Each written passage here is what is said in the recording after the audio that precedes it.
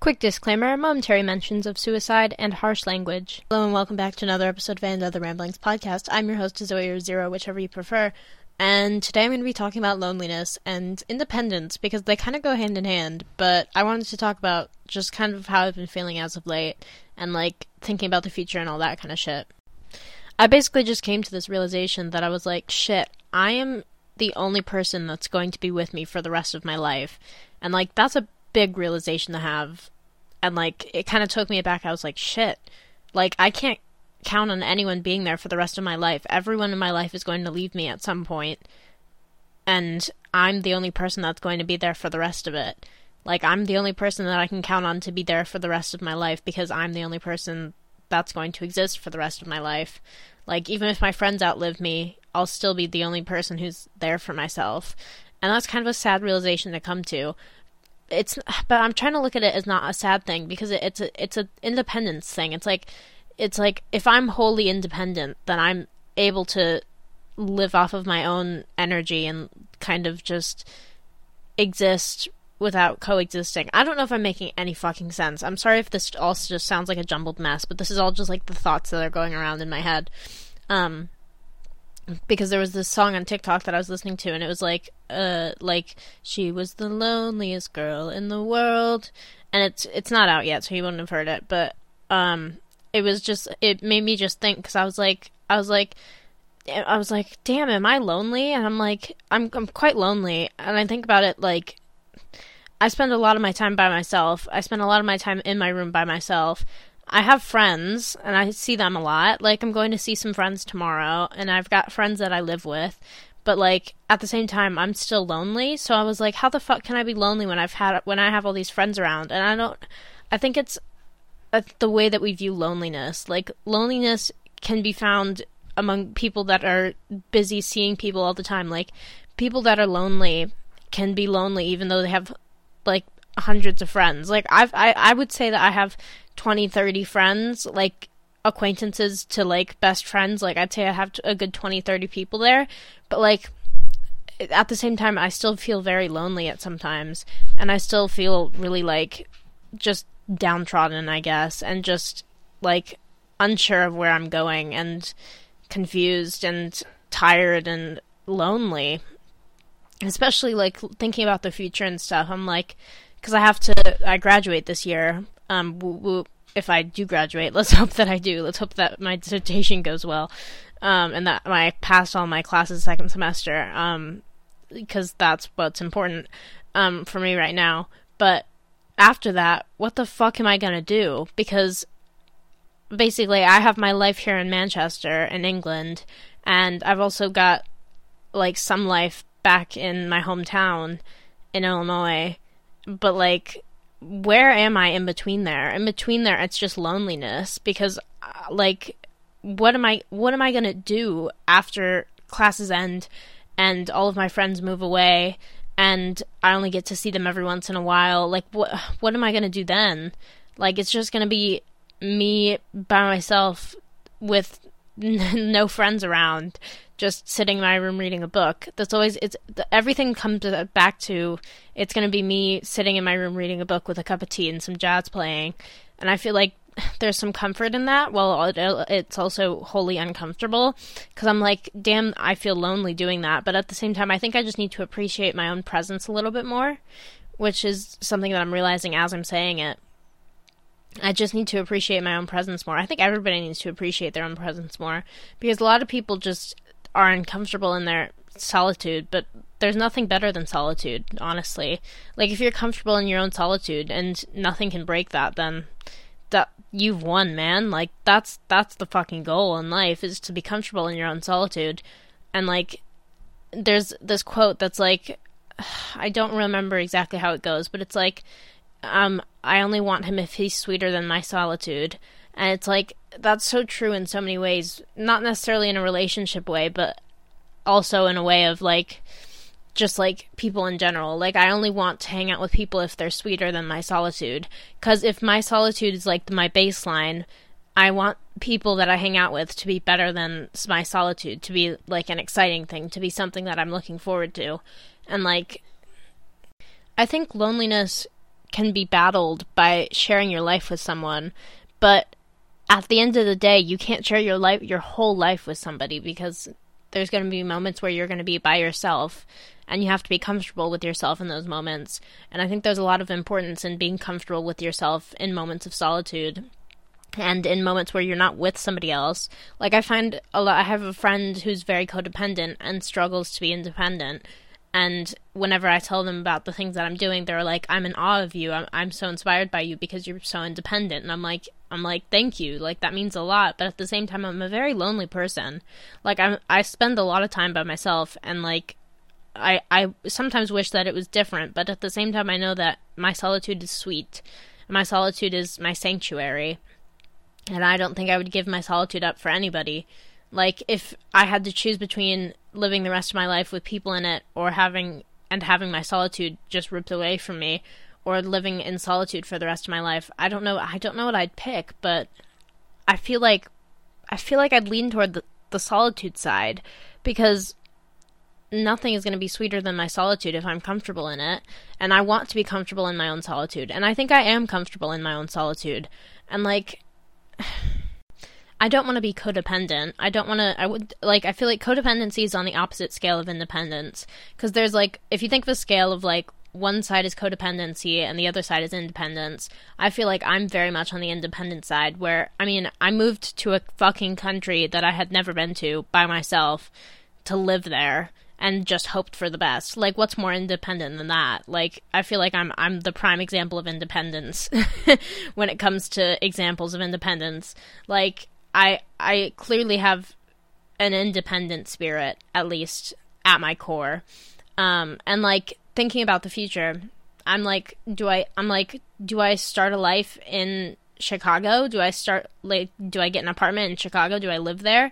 Do I work there? Like, what am I going to do? Or do I come back to England and try to form a life in England, working to get a visa and like shit like that? And like, it's so difficult, because it's like, I'm torn between two countries. I'm literally split in two, because I've got a whole life here and a whole life back home, and I'm like, I don't know which way to go. I'm very lost, and I'm very confused, and I just want to hold someone's hand and just have them say everything's going to be all right. Is that so much to ask? But back to independence and loneliness. I don't know how to battle loneliness, besides embracing my own solitude. Like, whenever I'm feeling like really lonely, or just like feeling kind of shit, which is usually a result of loneliness, I'll do like a little photo shoot in my room or something, or I'll dance around to a song, or I'll sing a song, or I'll do something that's like feels creative, and feels like I'm like creating something to put out into the world. I think I was born to be creative, and I'm just a creative spirit at my core, if that makes sense. Like the things that fill me with joy, and the things that fill me just fulfill me in general, are just things that are at their core creative. And like writing essays and shit like that doesn't feel creative to me. That feels like work. So whenever I'm writing an essay, like I've been doing my dissertation, and I've been just writing and writing and writing, it doesn't feel like creative energy to me. It feels like forced creativity, and it burns you out so quickly. Like, I'm writing a new poetry book. I have a poetry book that I published, self-published, on Amazon, called You Make Me Feel Like a Burden. You can purchase it there. It's the cheapest I could make it was $5, so I made it $5. I'd love if you would read it. So I've got lots of good reviews from people. People seem to enjoy it. So a little shout out for my book.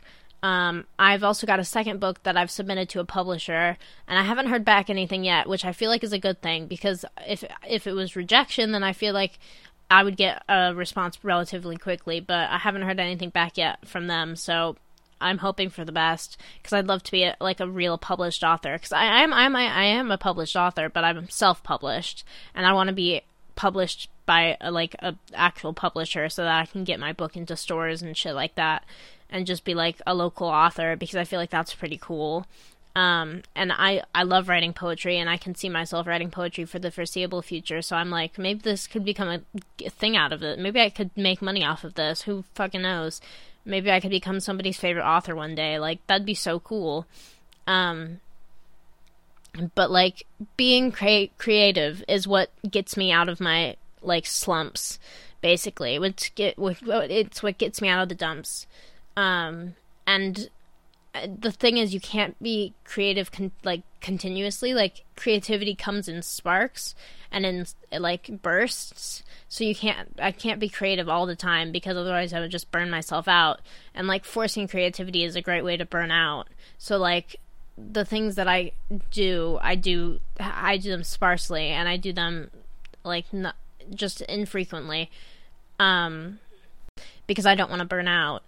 But those do help. Like, doing creative things helps kind of cure my loneliness. But at the same time, I'm still a very lonely person, and I think like, it's also stemmed recently to being like, I want to be in a relationship with somebody, but at the same time, I don't want a relationship with somebody. I just don't want to be lonely anymore. But I don't think being in a relationship is going to solve my loneliness. I think that I'll still be lonely sometimes, because loneliness it's unavoidable. It's just part of life.